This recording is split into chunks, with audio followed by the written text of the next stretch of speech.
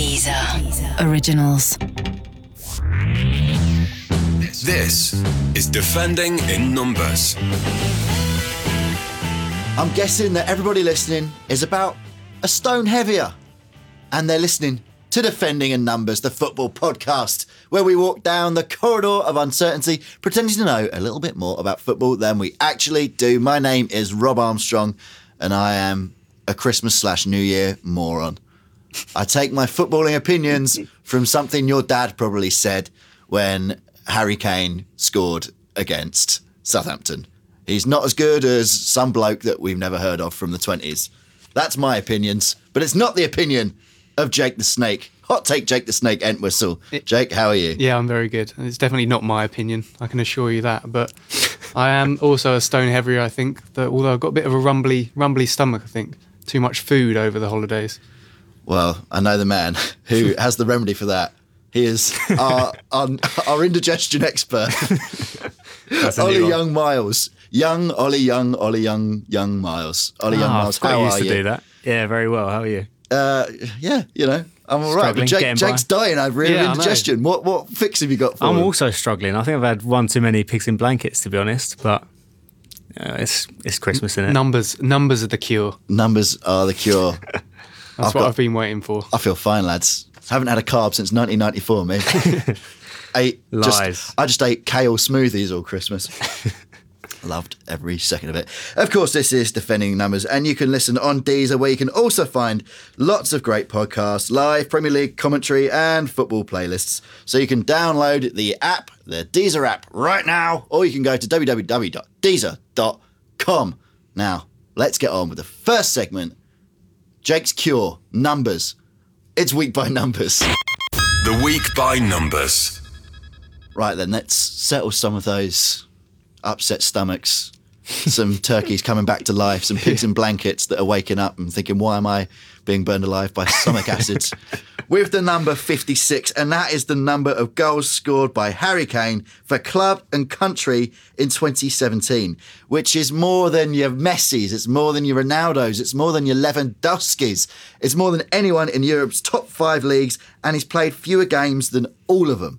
So, how good is Harry Kane? Is he only as good as your dad thinks, sitting there on Boxing Day after drinking a few ales and saying he's not as good as some bloke? I think he's the best number 9 in the world. I'm going out there and I'm saying it. We're doing it. That's me spitting imaginary water across the room. It's happening. I mean, yesterday, so when he was scoring goals for fun against Southampton, on Twitter, it was literally like every second or third tweet on Twitter was a different record he's broken. And it's just mad, you know, he just keeps getting better and better. His all-round game is improving, I think, every year, but he's also scoring more and more goals year on year as well. I mean, he's as you said, he's basically recording Ronaldo and Messi numbers now. So he's got to be considered as an elite striker, in my opinion. More than Ronaldo and Messi numbers, of course, a significant one is that he's beaten the Alan Shearer number. Yeah. Beaten the record from Alan Shearer, which itself was impressive. And I know people are getting a bit antsy about the calendar year as a record and as a way of measuring time, but Spurs are really good in the calendar year as well. Yeah, but it is a legitimate amount of time. Like, if someone says, all right, name sort of 5 measurements of time, you probably go second, minute, hour, day, year. Day. Yeah, forget about week. Yeah, you put a year in there. I would say a year is in my top 3 measurements of time. Exactly. That's how people measure age. So I think I understand why that. Yeah, it's not how you don't win anything over a year. You can't plus both together and that makes you 39 goals. But yeah, it's January to December. He scored 39 goals in the Premier League, which, again, as we said, is no one's ever done that before. And he's beaten Alan Shearer's record now. And there's, as Ollie just said as well, there were so many other records that went along with it. The fact that he scored 8 hat-tricks in all competitions. He's now got 8 hat-tricks in the Premier League itself, which is as many as Thierry Henry managed in his career. And another thing I liked about the hat-tricks that he was getting is the fact that in the Premier League in 2017, again, the year rather than the season, there have been 12 hat-tricks scored by Premier League players. He's got 6 of those. So he's got as many hat-tricks as every other player in the Premier League has managed combined. So there's no doubt that he's just this phenomenal goal scorer. And I agree with Ollie saying that his all-round game has improved massively. Against Southampton, he was there was one pass to Son which I think led to a penalty claim. Yeah. To a penalty claim. That was so good, and he's dribbling with the ball now. And the goal numbers, he's broken the monopoly. I think he's the first player since 2010 to be top of this calendar year category that isn't Messi or Ronaldo. And then 2009 was Dzeko or David Villa. I think there's been some mystery around that. But to break that duopoly, even if it's not a real record, is it now a triopoly? Yes. No, probably Confident. not. Probably not. The thing I like about him, though, it's like whenever there's a record to be had, he doesn't think, I'm just going to break that by one. He just smashes it. Like I remember last year, the Golden Boot race, everyone thought Lukaku had wrapped it up. 2 games left, he scored 7 goals. He's like, nah, you're right, you can finish 5 behind me instead. Flat track bully. Yeah. Well, that's the only thing, though. Sky Sports actually did a really interesting sort of breakdown of all these calendar year ones. And they did the percentage of games that the players had scored in during that time. I think Harry Kane was 51%, which is still pretty good if your striker's scoring every other game. But Robin van Persie, when he got 35 for Arsenal, I think it was 68% or near 70%. And that's getting 1s and 2s rather than that's the thing is, we mentioned Harry Kane's hat-tricks, and it's, as I said, he's got as many as every other player. But do Spurs almost wish that he was sharing that load a bit more, rather than just in a period of 2 weeks just scoring 12 goals in 2 games and demolishing Southampton? As it turned out, they sort of needed those 3 goals because it was 5-2 with flimsy wrist Hugo Lloris in goal, showing his weaknesses again. But I just think with Harry Kane, I'm not saying stop scoring hat-tricks. I just think maybe it doesn't get skewed, but as Ollie just said, he won the Golden Boot because he scored 7 in the last 2 games. Like they absolutely hammered Leicester and Hull. It wasn't necessary. Do you want him to spread those 7 out and make sure that each get more wins rather than just 2 massive wins? So basically, you're siding with everyone's dad. No, You never. are.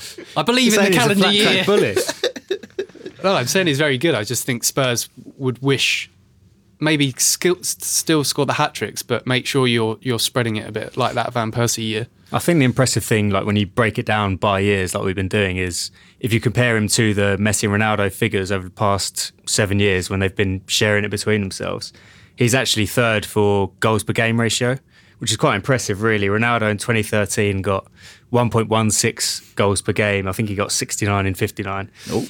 And then top Nice. is Lads. Messi in 2012 when he got 91 in 69, which is 1.31. That's when Barcelona were in God mode, though, Yeah. wasn't it? I think there is probably something to I be don't said think with that- that. Like Spurs haven't even won a trophy Yeah. in any of this. Those are like Pele made up numbers, those Yeah. Messi ones. They're absolutely absurd. But then Kane this year, 56 and 52 is 1.07. So, I mean, he hasn't scored as many goals as Ronaldo and Messi have in those years, but he's got a better rate than a lot of the years that they've managed. So I think if you look at it that way, I mean, It's even better. yeah. But ask your dad, and he'll say he's no Dixie Dean. Dixie Dean. He's yeah, bad at that's the calling. one. Dixie Dean.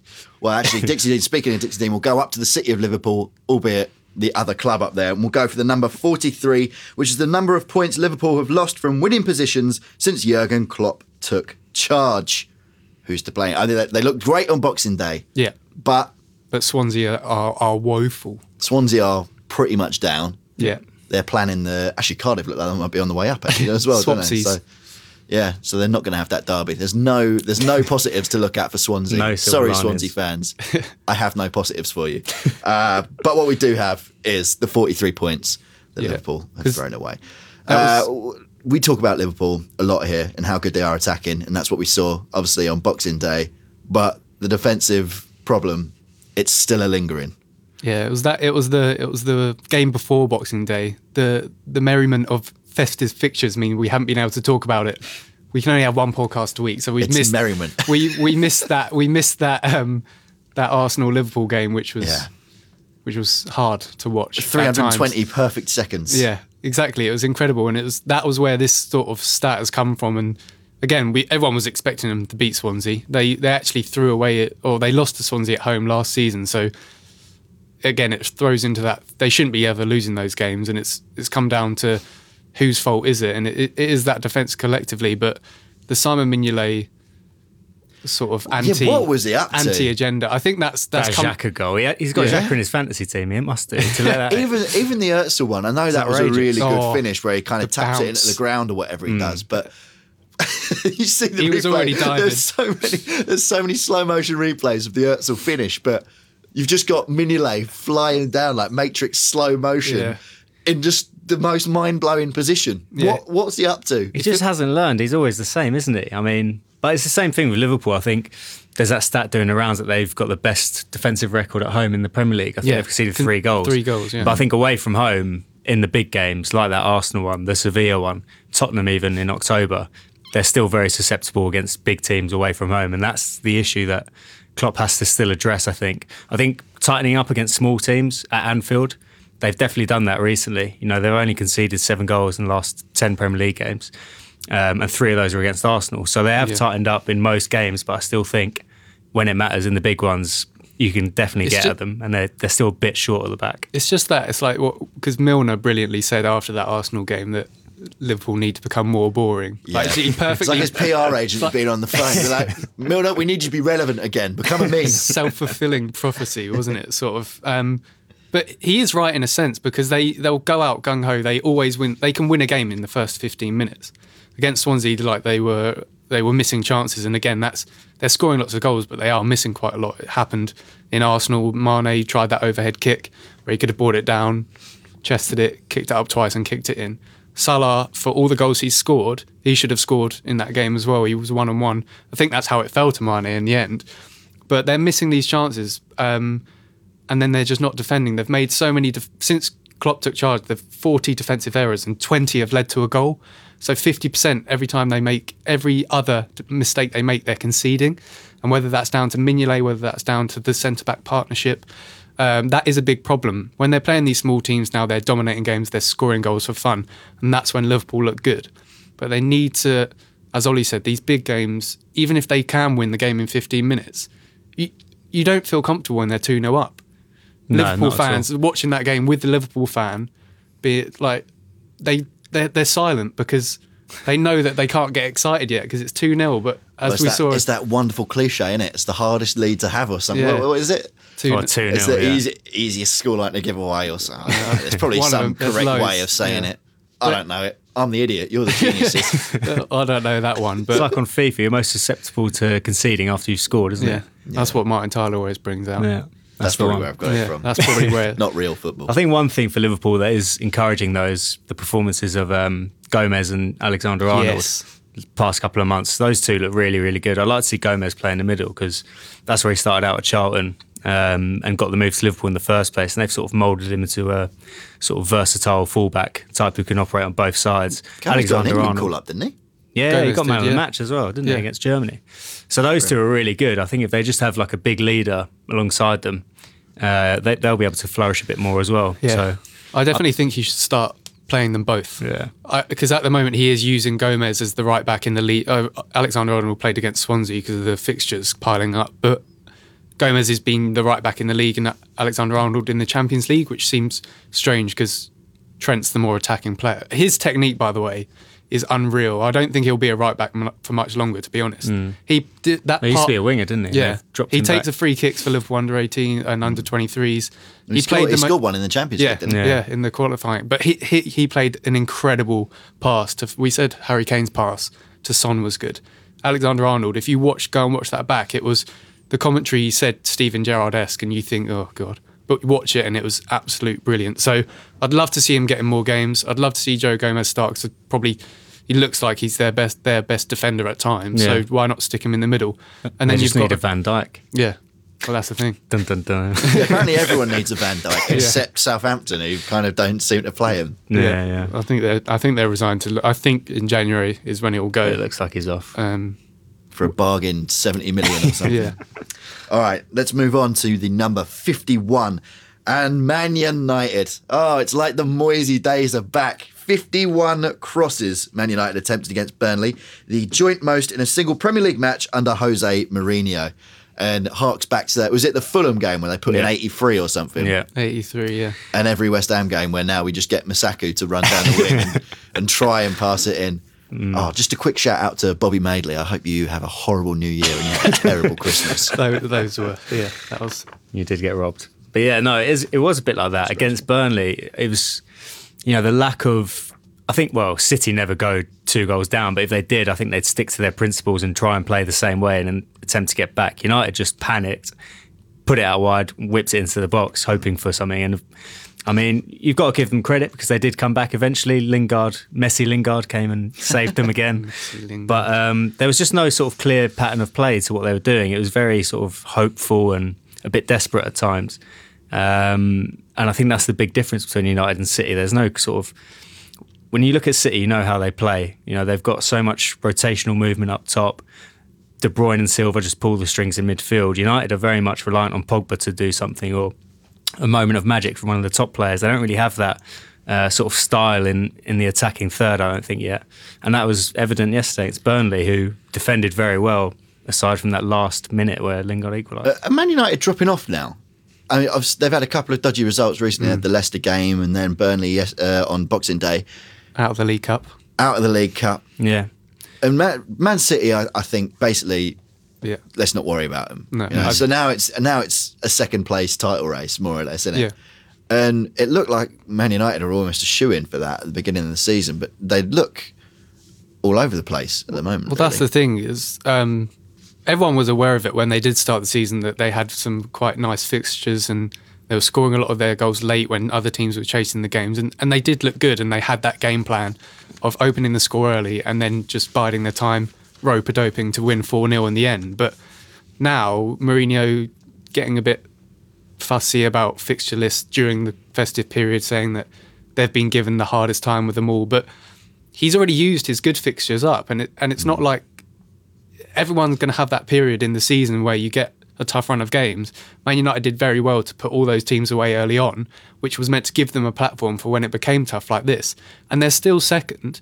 They are dropping points, and as Ollie said, that identity and style of play or ideas on the pitch, at the moment it's give it to Ashley Young, who's reinvented himself as left wing back, and get him to cross it in. He made 16 himself in that 51.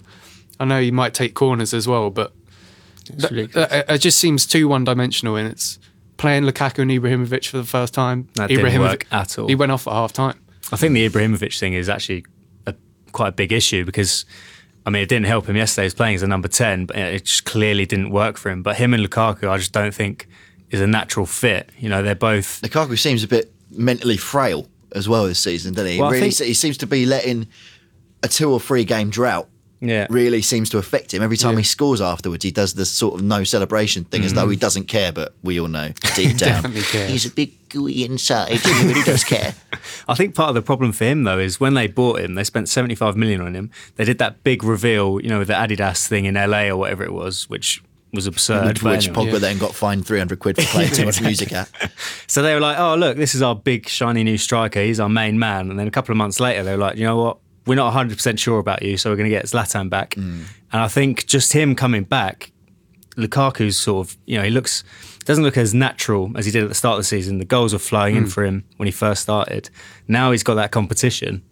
You know, it seems that his confidence has definitely been hit a little bit, I think, and he's struggling to cope with the pressure of, you know, competing with Zlatan and Rashford and Martial up front. Well, I think even Rashford and Martial now, they all started so well. Like in those games, those were confidence-building games, and you had the opportunity to stat pad, etc., or whatever phrase you want to use. But Martial again looks. I feel so sorry for him. So, the way Mourinho said, like all the childish finishing, in that they were massive chances against Leicester, and you have to criticise him from it. But the choice of words used and the way he's always sort of addressed these players, just the confidence just must drain out of them. You can be scoring a hat trick one week, and then the next week you just feel like you're not doing your job again. And I just feel like it's complete opposite to what Pep Guardiola's doing at City with saying that Raheem Sterling. It gets a bit tedious. I think they're opposite ends of the spectrum. Guardiola says, oh yeah, he's the best player in the world in that position. Oh, I wouldn't get in the Man City team. Fernandinho's way better than me. Are there no players that respond well to a bollocking anymore? Is that because it seems to me that's it's a very old school thing, isn't it? We talk about Guardiola saying, personally, right? Let's take this into the real world, and you meet someone who gives too many compliments. Oh no. Yeah, I find them disingenuous and insincere, and I don't trust them. Do players not feel that with Guardiola? That's what he's saying in public. We don't know what he's saying in private. He could be like, Raheem Sterling's the best winger in the world, and then gets him in at training. He's like, you're not. Yeah. You know, we don't know what actually goes on behind closed doors, but I just think, yeah, like bollocking people in public, no manager really does that anymore. It's a really old school sort of tactic that has kind of left the modern game. But Mourinho, as we all know, is stubborn as an ox, and he won't change ever. And that's just what he does. That's his, you know, his whole mantra has been like that, and he's been successful with it. So he'll just keep doing it and doing it. But the problem is with this United side, there's so many young players that, you know, in his previous jobs, he always had a core of experienced players who, a lot of them had worked with him before, Carvalho and people like that. At United, it's a very young squad, and if he doesn't get them on board, then, you know, he hasn't really got much left. So he needs to play it carefully, I think, in terms of when to dish out the criticism and when to, you know, maybe rein it in a little bit. I just think as well, just quickly on that, is I remember watching an interview, sort of a more in-depth interview with Jose Mourinho about him as a manager, and he said, sometimes my weakness is that if people don't respond to me in a way that I know other players should, I don't get why. Rather than, he said, my weakness is adapting to each player's personality. There are definitely certain players and certain mindsets that Jose Mourinho likes, and he can get the best out of. He can maximise players' ability if they fit this mould. He's finding it difficult now that maybe for the one time in his career he's got a majority of the people that he doesn't click well with. He's made Marcus Rashford look very good. Jesse Lingard has seemed to, one of his finishes was that where he took it around the keeper and hit the post. That was probably one of those childish finishes he was talking about. Lingard then comes off the bench and scores 2. First time he's ever scored 2 in a Premier League game. So he's probably found now that, right, Lingard, yeah, he probably reacts well to it. But for the first time ever, it might be, oh, wait, I've got to change a lot rather than a little. And at a time where it becomes, fixtures come fast and you're dropping a few points and it becomes more challenging, that's when he has to adapt. And at the moment, just crossing the ball in wide and then saying everyone's bad or not performing or not creating chances, he's got to take a bit of responsibility, I think. It's Moisinho. Exactly what he is. Moisinho. Let's move to Spain. Let's take it to sunny Spain. And the number is 210. And Arsenal fan Jake here has gone into some kind of fit remembering his experience of Bayern Munich earlier this year. But that's every year. Yeah, every year. But that's the aggregate scoreline of the last 3 Clásicos between Barcelona and Real Madrid at the Bernabeu. So that's 3 games in a row Barcelona have won away at Real Madrid, which is pretty... It's a huge knock for Real Madrid that they don't seem to be able to put away their biggest rival at home, because every year it's a two-horse race and you need to win that one. Yeah. And they don't seem to have that home advantage anymore. And this last one that's just gone, what was it? It was the 23rd, when it's the Saturday. Yeah. The 3-0. Messi's doing it with one boot on. he set up the final goal, didn't he, with one boot on. And Real Madrid down to 10 men and looked hopeless even before then. What's sort of going on there? Had an air kick, didn't he, before Barcelona scored the first? Real Madrid, is it just one of those things where they've all just lost form at the same time, or Barcelona, have they just stumbled? Because Valverde is basically had what we thought at the beginning of the season was the worst Barcelona team in donkey's years, right? This was meant to be the end of their cycle. But in the league this year, and to be fair, the Champions League as well, they look brilliant. I think the Real Madrid thing, there's a couple of factors down to it. I think Zidane's big strength in taking over that job is they gave all their big players confidence, and he gave them the freedom to sort of express themselves, and you know, it worked perfectly the first 2.5 years. But I think a similar thing at Bayern when Ancelotti went, the lack of like a clear structure and tactical sort of philosophy in place has maybe left a mark on the players who've got a bit sort of lax, a bit casual. And you know, they've been playing 4-4-2 quite a lot of Ronaldo and Benzema up top. It hasn't really worked as well as he might have liked. But also their squad is a lot weaker than it was last year. They got rid of Morata, who has been excellent at Chelsea, but it didn't replace him at all. He was their second top scorer last year, wasn't he? Yeah, he got loads of important goals to them. His goals per game ratio, goals per minutes, whatever, was outstanding. I think he got 15 and 26 in La Liga. And he only Ronaldo, sort of in terms of how valuable his goals were last season, only Cristiano Ronaldo's goals won Real Madrid more points. If you took Morata's goals away, they would be only worse off if you took Ronaldo's. I mean, that was all. They basically got rid of him thinking that his name's Mbappé. Asensio. You think he got rid of him for Mbappé? Well, that was the rumour, wasn't it? That they were. That's the thing. They haven't made a huge signing since Rodriguez because 3 it years looked ago. like they were going to just sort of Marco Asensio was going to be. I know it's a different player entirely, but he was going to be the one to sort of step into the attacking mould, and they were going to adjust the shape because he's coming in gone and a bit scoring. quiet. Yeah. They were playing him sort of off the left as a left midfielder in this 4-4-2 at times, and he's done well. I mean, he's a young player, so he plays well one week and plays badly next week. That's the nature of it. But they've sort of invested in youth, bringing in like Theo Hernandez and Llorente and people like that. But the squad just isn't as strong as it was last year. And when they've got players who aren't performing to their best, like Ronaldo and Cruz at times, you know, they haven't got the players to come in and sort of do a job instead. So, yeah, there's definitely problems at Real Madrid, and it'll be interesting to see how Zidane sort of remedies it, because his first 2 years at Real Madrid have just been all winning everything in sight. This year, they finished second in the Champions League group to Spurs, if we all forgot, and then got battered by Barcelona. So suddenly, you know, the question marks about him have started to, you know, come out of the woodwork a bit. That Barcelona team, Zidane has lost 11 games as Real Madrid manager and won 8 trophies. So it's like it's so hard to. When people are talking about sacking him, you think surely not. But first manager to lose back-to-back home Clásicos in the league. Really? That's the first time they've ever lost 3 in a row. I know he wasn't in charge for all of them, but he was in charge for 2 of them. So that is the sort of thing that puts you under massive pressure at Real Madrid, especially when Barcelona have got Thomas Vermaelen out of the woodwork.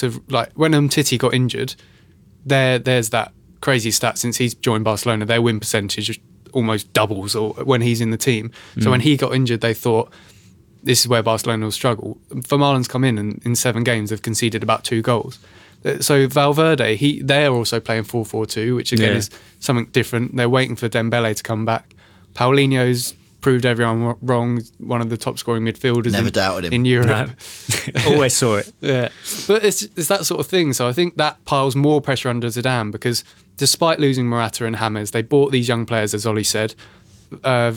Jesus Vallejo coming back from loan everyone thought he was going to slot in. Marcus Llorente, I don't think, has played. They bought Dani Ceballos, who was the golden ball winner at the under-21 European Championships, which had Marcus Asensio in it. So everyone thought, right, despite moving on these big players, Real Madrid's squad is going to be built, and now they can bring in young players to do that. Barcelona have brought in Nelson Semedo right back. Dembele, who hasn't played, was one of their that was their marquee signing, and no defenders, but yet Vermaelen's come back, is fit, and they're not conceding goals. It's really bizarre, because the first half in that Clásico as well, I thought Kovacic, who was man marking Messi, did a really good job, and then second half it just opened up and 3-0 and the game was over. So I think Ter Stegen's made that next step this year as well.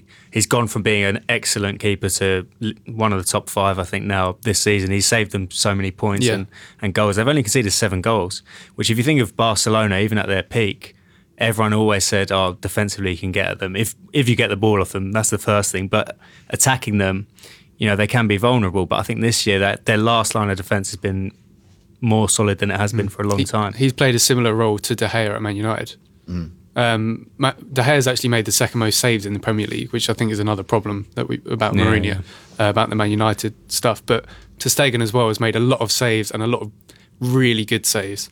So that it doesn't skew it, because they've got a good goalie, but that's not their fault. But they're winning games thanks to everyone on the pitch. It's not Messi scored all the goals, but Paulinho's getting those important ones. Their goalie is playing well, their defence is playing well. So Barcelona looks set to win La Liga. At a canter, really. I think it will be if Real Madrid have got a game in hand, but it could be 14 points. Yeah, and I know Real Madrid aren't second, but Serie A is pretty much the only league still with anything to play for at the top. Yeah. I mean, every other league pretty much looks settled by Christmas. Yeah. All right, this next number, if anyone follows Jake on Twitter, they'll know he's about to jizz his pants in the studio, because I'm going to go for number 32, and that's the club goal scored by Kylian Mbappé in 2017, the most by a player under the age of 21 since the original, the fine vintage Ronaldo. He scored 38 for PSV in 1995. So that is a fairly decent list. I think Michael Owen scored more than Mbappé as well? No, it's just Ronaldo. Yeah, so it's Ronaldo, original, Mbappe, Michael Owen. Yeah, and then Raul Aguero come into it as well. Not a bad list. It's ridiculous. Michael Owen, and so the top three, which quite Michael Owen nicely, didn't play against Farmers, though. That's the thing. But the thing gone is, there. the top three are the only ones that are sort of. I know we've said under the age of 21, but in terms of just Mbappe literally turned 19 at the end of the year. So, in terms of looking at teenagers, only the three of those were actually teenagers. The other ones had turned 20 in the year. So, whether he's playing against Farmers or not, 10 of those goals were in the Champions League. Yeah. 6 were in the knockout stages. Only Ronaldo scored more than him in the Champions League Man this City, year. Farmers. I think those goals he scored against Man City don't count. At the time, they were bad. Or Juventus with Bonucci, Buffon, Kylian. Yeah. I think for him, what makes it more impressive, so I mean, he's got 32 goals and 16 assists in 52 games in this calendar year, back to the calendar year stats again. But I think the impressive thing for him is to do it across 2 clubs at his age. He's gone from Monaco, where he was basically becoming the centrepiece of their side, traded that in to go to PSG to basically, play alongside Neymar and Cavani, and he's just adapted seamlessly. He's gone from playing as a central striker in a 4-4-2 to a right wing in a 4-3-3, and it doesn't matter. He's just carried on developing and scoring goals and assisting goals. So when's it right to ask if he can do it on a cold Tuesday night at Stoke? When they get in the Champions League, because he's only doing it on the elite platforms.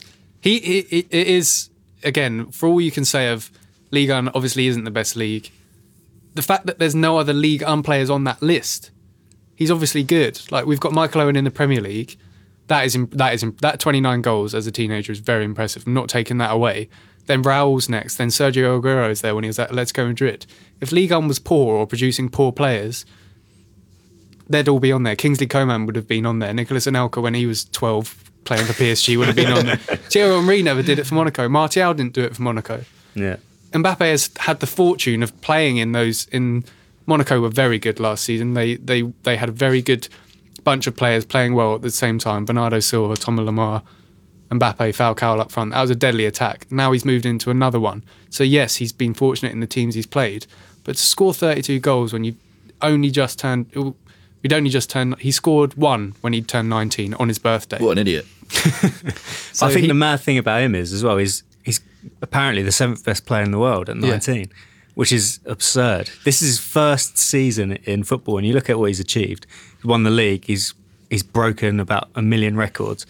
7th on the Ballon d'Or list.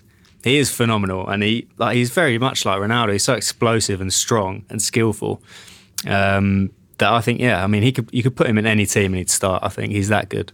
And that's why I mentioned earlier about them selling Morata. That was Florentino Perez did an interview on the radio saying, "Oh yeah, Mbappe and Dembele are the ones everyone's interested in. I'd rather have Mbappe." Why did they miss out on him then? Because he wanted to go to Real Madrid, right? Because he's got the posters in his room and everything. It must bizarre. have been PSG must have that deal. They haven't even paid the money. That's what's weird. Real Madrid surely They've avoided relegation, though, so they will pay it. That was the clause, wasn't it? It was like, we'll give you 180 million if we stay up. Yeah, and Monaco. I know. Well, that's a done deal then. But Monaco could have said, "Well, we'll take the money now from Real Madrid." Like, you would have thought Real Madrid would have put a more upfront package to it. But yeah, it's just. I think January Real Madrid will be going big. They've been linked with Icardi and people like that, haven't they? Because as we were saying, they haven't really spent anything for the past 3 years. They spent, which, if you consider the way football's gone in those 3 years, with transfer fees sort of rising, at a ridiculous rate, the fact that they've been very quiet in that time has been quite interesting. So I think they'll make a splash in January at the earliest. Harry Kane, anyone? No. That'd be the Benzema. For as you much can as, see them looking at him, though. Yeah. I mean, he's similar to Benzema in the fact that he can link the play and stuff. Yeah, but he's very similar to Ronaldo in the fact that he takes a lot of shots. Yeah. So those two, Real Madrid's shot numbers would be almost like a personal duel. I think they could play together, but it'd be really interesting because Ronaldo would be like, "Hold on, this guy's shooting as much as me." Wow, but especially if you bring Bale back into the mix, he loves a shot as well, don't he? God, that front three would be like 20 shots per game each. I think 0 passes. Yeah, I think Mbappe, like 7th in the year for Mbappe, just quickly, like up there with the likes of Ronaldo and stuff. In terms of the year, and it's not based on just pure ability overall. It's obviously voting every year. his year, he deserved to be that high, I think. He did everything. Those assists Ollie mentioned, goals, he's so quick. There was the one stat about his actual pace that we've got as well is he scored a last-minute winner against Lille and he peaked at 36 kilometres an hour, which was, everyone was making the average speed with Usain Bolt. But the fastest in the Premier League this season is Leroy Sané at 35.8. So everyone loves Leroy Sané and how quick he is. Oh, I don't know if they've clocked in on Marko Arnautovic's first goal yesterday. With a celebration against Stoke. Yeah, speed. He probably did beat it in the end then. But I just think for someone to be almost so complete in an attacking set, he's not very good at defending. But as a winger, drop him then. He's gone from playing on the left shoulder in a 2 up front, as Ollie said, to a right wing. I didn't think he'd even do it that seamlessly. He scored and assisted in the most games. He's breaking so many records. Highest scoring Champions League teenager ever.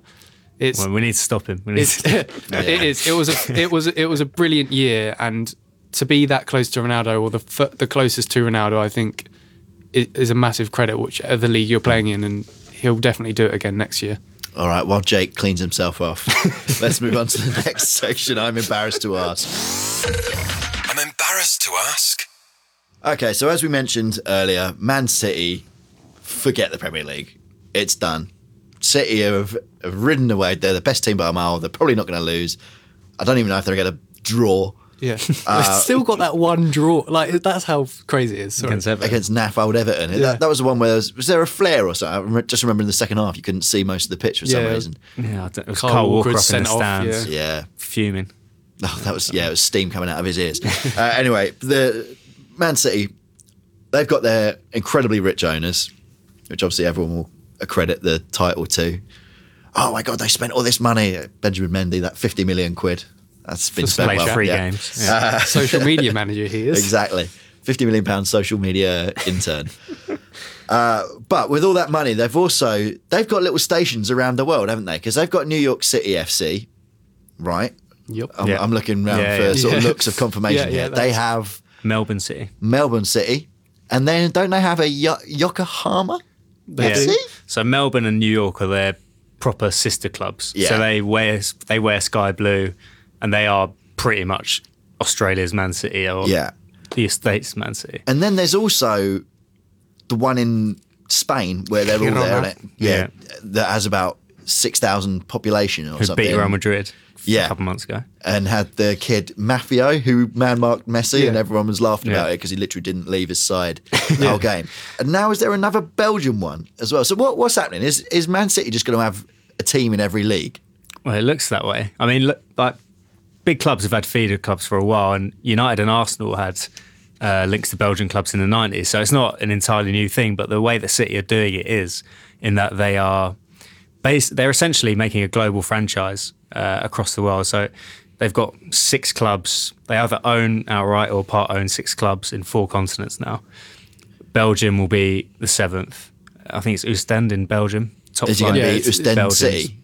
Well, maybe, probably will change to be, And I mean, basically, it's quite interesting what they're doing. They're essentially trying to impart this philosophy or style that they've cultivated under Guardiola across the world at their other clubs, in the hope that that they'll get these players coming through the ranks who can either go and be sold for profit or eventually end up at City. So if someone's playing well at New York City, he might get a loan to Girona and then get a loan to Man City and then join them permanently along the line. So it's quite interesting what they're doing. And it'll be, I'm sure that other clubs will start picking up on it and trying to reenact it, because it is very sort of commercially driven, obviously. And it's sort of the way modern football's going, but other clubs are definitely going to latch onto it, I think, because it is working. I mean, the Girona example, City's whole thing is that the reserve league in the Premier League isn't competitive and players' development stall. So why not just send them to a La Liga club where they'll play against Messi and Ronaldo, like you were saying? So it makes sense from that point of view to have sort of feeder clubs that they can sort of cherry pick players off or send other players to. And what strikes me about, because it's called, when you see CFG or City Football Group, that's what you're talking about. It's not under the umbrella of Manchester City. Manchester City are part and are sort of the poster boy of City Football Group now, and it's become that it's become an organisation. I think Giles Tremlett in The Guardian wrote a brilliant piece on it, talking about the ins and outs and the nuances of it all. And he was saying that it's sort of becoming the Coca-Cola of the football world, or a Google or a Facebook. And the man behind it all sort of tried to install this at Barcelona himself. But again, because that was owned by the fans in Catalonia, they were very sort of sceptical about a global Barcelona, because the fact that they are Catalonian is part of the pull of it and why they love the club. So at Man City, he's definitely had the chance to do that because of the owners and their outlook, because of their ambition for the football club as a product, as an entertainment product, rather than just a football club, which shouldn't be shunned at as well, because it's obviously brought them success. But there's so much research behind it as well. I think one of the clubs as well that we haven't mentioned yet is I think fairly recently acquired, was one in Uruguay called Atletico Torque, and they're not. All their shirts. Like I was going to say, they're not even one of the well-known ones in Uruguay. But Man City, because of the per capita production of a certain level of footballer from Uruguay, it's tiny, but you get the likes of Suarez and Cavani being produced from there. They've identified that as a breeding place of good footballers. So they install themselves there in the City Football Group.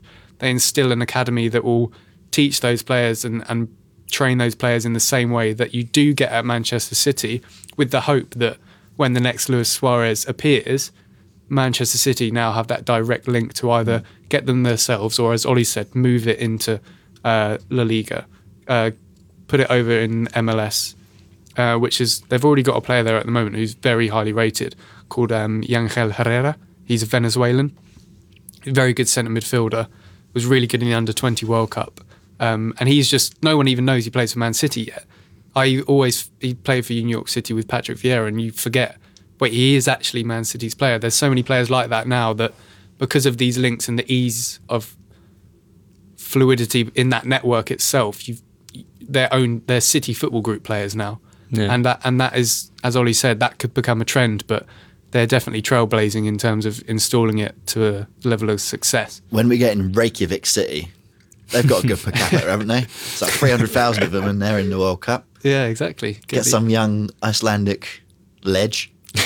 Send them through the European teams. Stick them out in Uruguay for a bit. Set piece experts. I mean, it's a really clever idea, because City don't have that global reach that Man United do or Real Madrid do, because they've only really been relevant for the past 10 years. I mean, no offence to City fans, but I don't think they'll take it. Yeah. I mean, like, this is a way of getting fans in North America and Australia by buying clubs that have some sort of affiliate link to Manchester City. So that's another part of it.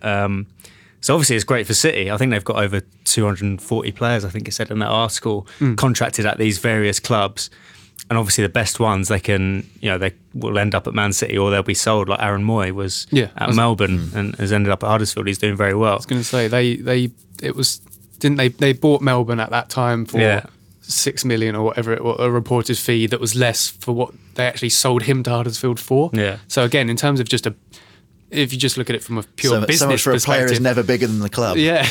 But I think, obviously it's great for City, but I think the one thing that we can maybe be slightly wary of is the fact that if other clubs do take this example, suddenly we're in a situation where every club has 6 other clubs linked to it, and then the sort of the integrity of the sport, I think, starts to be questioned a little bit. There was that thing in the Champions League where RB Leipzig and RB Salzburg both qualified for the Champions League qualifying stages at the start of the season, and UEFA had to be like, oh, actually we'll loosen our really strict rules that 2 clubs in the same competition can't have the same ownership. So obviously they obviously don't take it too seriously, but we could get a situation where like City, there's United have 6 clubs, Chelsea have 6 clubs. Premier League just becomes a big 6 because everyone's an affiliate. Yeah, suddenly, exactly. Premier League's gone properly global, I think, in that stage. All right, then let's move on. And like a Man City fan trying to work out who their new Uruguayan starlet is, it's who's this fella? Who's this fella? Okay, I think I might have heard of this bloke a little bit. Oh my word. I've heard of him a little bit. Leon Bailey, who I believe is now at Leverkusen. Yes. And came from a Belgium team. Genk. and was linked with in English. I think Chelsea maybe had a look at him. Chelsea are didn't they? the ones now that I think looking at him. He's Man been- yeah, he's United been and linked Man to all of City. them. Yeah. Past Yeah, couple of years. because I saw him linked with loads of people in the summer, I guess it was. But what's his deal? Is he, because he's a Jamaican international, right? Well- and he's 19. Well, he's Jamaican, but he's a really interesting player. Not because of his sort of his quick rise in Europe, but yeah, he is Jamaican and Jamaican born. But again, it's all reports. It's hard to get a lot of information about Jamaican Federation football anyway. But there's reports at the moment that he's represented them once for the under-23s, but he's sort of unwilling to commit until they improve their sort of standard and of the actual national team. So what's his other choice? Because he Germany, I could guess. No, Belgium. Belgium. Yeah, Yeah. he could represent Belgium, who obviously would be a very attractive prospect at the moment. But again, that's all reported. He doesn't have a Jamaican cap, and you think that a €20 million player playing in Europe would be a shoo-in to start for Jamaica, regardless of if he wanted to. So you think there's something going on behind the scenes there, but I think that just sort of highlights how carefully this kid has been managed. If you look at his career so far, he started out with some Austrian team, FC Liefering, I think, who are linked to RB Salzburg. He went from there to AS Trenčín. yeah, Conspiracy theories all over the place. Lizards underneath the ground. So he went to this Slovakian side next, who are linked to Ajax. So each club he's been to, he's sort of been connected to something bigger. He then went to Genk, who have developed Courtois and De Bruyne through their academy, and they've had Koulibaly and Milinkovic-Savic and Didi And Christian past few Benteke. years. Yeah, and Benteke. So he's gone to another club which has a track record for nurturing talent and developing talent, and he's gone to Leverkusen, which do the same. They're one of Germany's sort of best nurturers of youth talent as well. So it's every step on the ladder he's taking, and I think that, this whole international sort of thing sort of brings it into focus as well, how carefully he's sort of being managed. It's quite interesting to sort of break up his career steps so far and see where it's going. Obviously, the end goal is to end up at a Chelsea or a United, but So I thought he was a winger, but I've got written here in front of me on a mysterious piece of paper that he's a left back or a left wing back. So he is. He would tell you he's a winger, and I think that is where his best position is. He's lightning quick. His output for Genk was impressive. He won Belgian Young Player of the Year when he was playing for them. Was really good in the group stages of the Europa League last season because he actually moved to Leverkusen in January. That might have been where I saw him. That might be why I've There heard you of go. him. So he was good in the Europa League, and then from January to July, he didn't play for Leverkusen. I think he made one appearance, and it was so bizarre because I'd been following him as well, and I thought this guy looks too good, and then all of a sudden, he moves to Europe as you'd expect, as always happens. But didn't play, so you thought, oh, maybe something's happened here, and then all of a sudden this season he's burst onto the scene, sort of, but in a delayed way. He's playing left wing back in a 3-4-3. But as Leverkusen have a really young sort of attacking trio anyway, they've got Julian Brandt, who is a winger, Yeah, plays he's the for one with Germany. both feet, isn't he? yeah, he's very good. Blonde-haired, like classic Germany player. He looks like the poster boy of their thing. And then they've actually got a younger player called Kai Havertz, who plays in the class. left. Who He played again, against us last Yeah, year. again, he's really good. But sort of, he's been compared to Mesut Ozil and because of his languid style and his creativeness. So that means that Leon Bailey can't play in that narrow two. So they've moved him to this wide position where he excels because of his pace and how direct he is. He's rapid. Yeah, He's absolutely We were rapid. talking about Mbappé and Sane earlier. In terms of seeing a race between those three, that would be really interesting because they use Bailey as this wide outlet on the counter-attack, and he's got 6 goals and 4 assists across all competitions this season. He's directly involved in a goal every 92 minutes, and the fact he's now playing this left wing-back role is why the likes of Chelsea are being linked to him again, because beyond Marcus Alonso, who did Chelsea have playing left wing-back? Conte puts Pedro there, but then that's a completely different dimension you're adding to your team. Yeah. Leon Bailey's this left-footed, much quicker than Marcus Alonso, but a physical presence in the terms that he has speed. Marcus Alonso has height and technical ability. So yeah, he's playing left wing back, but he would see himself as a winger, and if he played in a 4-3-3, he would be a left or right winger rather than the left back in that. But this Bayer Leverkusen formation in this young team that he's playing in he's, as I said, he's burst onto the scene in a delayed manner, but he's one of their best players this season, and 6 goals and 4 assists. He's in the top 3 of under 23 contributors in the Bundesliga and for both of those metrics.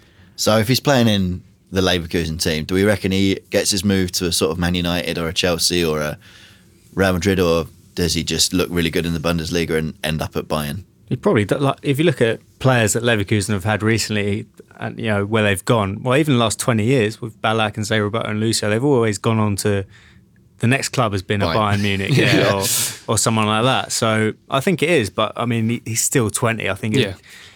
I doubt he'd go this soon in January or in the summer. I think he'll still be at Leverkusen for maybe 18 months. But if he's had about 9 moves already, he must have a bit of a sort of twitchy agent, hasn't he? Yeah. So but I mean, that's what I'm saying. I think they're trying to get him to become this global superstar, and they're sort of taking it very step by step. Measured. And a global superstar. Just loads of people like me, but like, I think I've heard of it. yeah. Well, I think because like already again with the work permit situation becoming that will, when Brexit gets fully done or whatever, when they decide when they decide what to do with it, work permits become harder to get or not to get at all. So by already moving to Leverkusen for 20 million euros, he would be able to move to England now, because you usually need to represent your national team, where his but he spent special 5 years dispensation in Europe, or something. But he spent 5 years in Europe, and because a fee has been paid for him, they don't need to look at his international caps. So not only does that find a loophole for him moving to England, it again finds a loophole of him not having to represent or commit to Jamaica, which again it's from pure footballing perspective. He's come out and said, like, I'm Jamaican, I love Jamaica, but in terms of in a football career, what can I achieve with them? Perhaps quite play with Wes Morgan. Yeah. That's an achievement in itself. It's honest, Bailey isn't it? and Morgan, the reggae boys. In all honesty, Jamaica, no matter how good, if you put Messi in Jamaica's team, they're not really going to qualify for much anyway. So But I just think then international football is just becoming club football then, isn't it? If suddenly players are like, you know what, my country is terrible at football, so I'm not going to bother, I'm just going to play for them instead. It's like suddenly then it's just a bit like everything's merging into one. But he's doing a carrot and the stick. He's saying, well, if you want me to play for you, then make Get sure better. that, and which Jamaica, the federation, as I said, it's hard to even find stuff about them. So they're obviously not. It's not their main sport at all. But if he wants to be a footballer and be recognised, and he's got these sort of lofty ambitions on a personal level, he wants the platform internationally to do that. And if Jamaica are refusing to train coaches and implement more people abroad, and help their players find that level to perform on, then again, I know, as you said, he's got a right to change, I think, and because of what we said, he left Jamaica when he was really young, when he was 15 years. That's why he had to go to so many different clubs, because he was a minor. Yeah. So it's not like he's just pick and choosing a nation. He's gone through it and he's found a home. He found a home in Genk and did well. So Belgium would be a good choice, and I don't think we should sort of really punish him for that, really. He's not. He's going to get punished by Brexit, though. Leon Brexit. No Chelsea. All right, enough of Leon Brexit. Let's move on to the big one, the stats showdown. Stats Showdown. All right, the tension is palpable. You could cut it with a knife. Ollie Young, Ollie. This is the best 2 out of 3 competition in which ultimately you probably end up breaking Jake's heart. Impress me with some impress me stats. It happens all too often. Jake's already frustrated, angry, hardly over talking about Kylian Mbappé. So I'm going to give him the first stat this week. Okay, right, to take my mind off it. As it's the season of giving, I've gone for an assist one first. Oh, it's like Mesut Ozil. It's not about Mesut Ozil. Kevin De Bruyne, Sane and David Silva all on 8 assists as of time of recording. They could easily add to that. And they could reach 10 plus basically over the season. They're all close to doing it. Just in the Newcastle game. Yeah, probably. And I just thought, 3 players, 10 plus assists for one team in a season. How often does that happen? Tell me, how often does it happen? The answer is not very often. The last time it happened was 2004-05, and it was Arsenal with Thierry Henry, Dennis Bergkamp and Reyes. With 10 plus. And then the only time before that was Liverpool in 1995-96 with McManaman, Collymore and Barnes. Reyes is in there. I'm stunned by Reyes. Right, okay. Ollie, you have to compete with stunning Reyes. Okay, I've got a Man United one. So Jesse Lingard's brace against Burnley meant that he became the first Man United substitute to score a Premier League double since Chris Smalling did so also against Burnley in 2015. Oh, Ollie, that's a good one. Oh, Jake.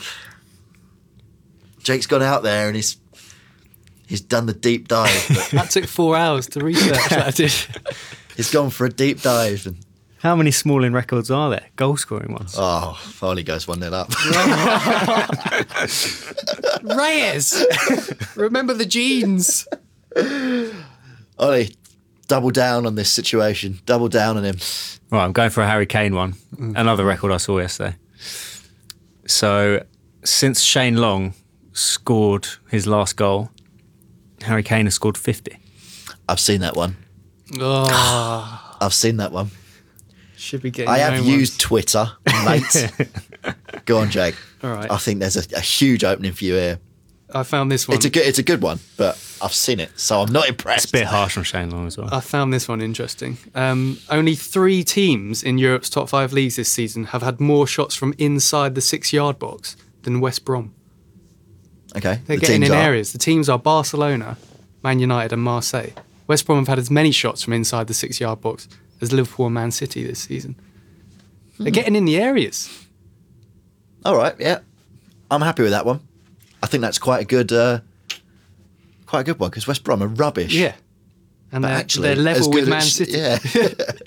All right, he's evened it up. All right. Jake, come on. I believe in you. I'll go to Arsenal for this. Oh, again. Again? Oh, and your head bit. Reyes 1 minute, Right. Arsenal the next. If Alexandre Lacazette only needs to score one more goal to equal Alex Oxlade-Chamberlain's Premier League tally for the club, and he would have done so in 112 fewer appearances. Okay. That's quite good. It explains why Alex Oxlade-Chamberlain keeps getting mugged off by the Liverpool media team. You've seen they keep introducing him to kids who don't know who he is. They don't know who he is because he scored I actually quite like Oxlade-Chamberlain, but 9 goals is dreadful, and Lacazette has almost got it, as I said, 112 fewer games. Ugh. Go away, Oxlade-Chamberlain. Right. Right. Mine is based on Spanish players. Oh. We all like Donde. Spanish players. So no team in Europe's Big 5 divisions has seen more league goals scored via Spanish players this season than Chelsea, who have 20, which is level with Real Sociedad. I've seen it already. You Ollie, read are Twitter too much. You plagiarising, coming into a stat showdown. No. Jake, you've won. You've won this easily, and it's a win for honesty. Plagiarism, Yeah, well, pathetic. That is- 2 excellent stats. They are. But if you take a stat that's had 40,000 retweets, there's a chance that it might come across me every now and again. Oh, this is I'm what media ashamed is, of you. Rob. It's all plagiarism. Someone's no. plagiarising us 3 right now, probably somewhere. What, in a football podcast where 3 blokes talk about football for Yeah, an exactly. Goes on everywhere. hour? We invented it. Jake, if people want to find you and your original statistics, original ones. researched, original, I can't say it. Original statistics, where can they find They you? can find me on Twitter, which is @Entwistle, and as we all know, no H. It's literally never had an H. Never, not even once. And Ollie, I thought it did. where can people find you if they want to find plagiarism? Young-Myles 90. And if you want to find me, I am at Rob Armstrong _WH. And of course, you can find Defending in Numbers on Deezer, where you can also find all your podcasts, live Premier League commentary, and football playlists. Download the app or go to Deezer.com. And we will see you next week when it will be 2018. Who knows what records Marko Arnautovic is going to set next year. We'll see you next week on Defending in Numbers. Defending in Numbers is a Deezer Originals production. You can find and download more episodes on Deezer and all major podcast providers.